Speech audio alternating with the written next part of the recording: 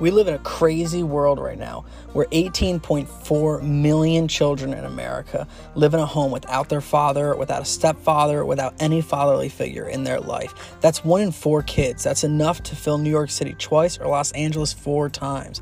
And I think oftentimes as fathers, we get mistaken and think that just being there is enough. And I don't think it is. You see, we don't look at the word father like a noun, that's a title, like being there is satisfactory. What I think we need to look at it as a verb, to challenge ourselves to be better and to father our children. Join me on this podcast as we tackle how we can be better and do better.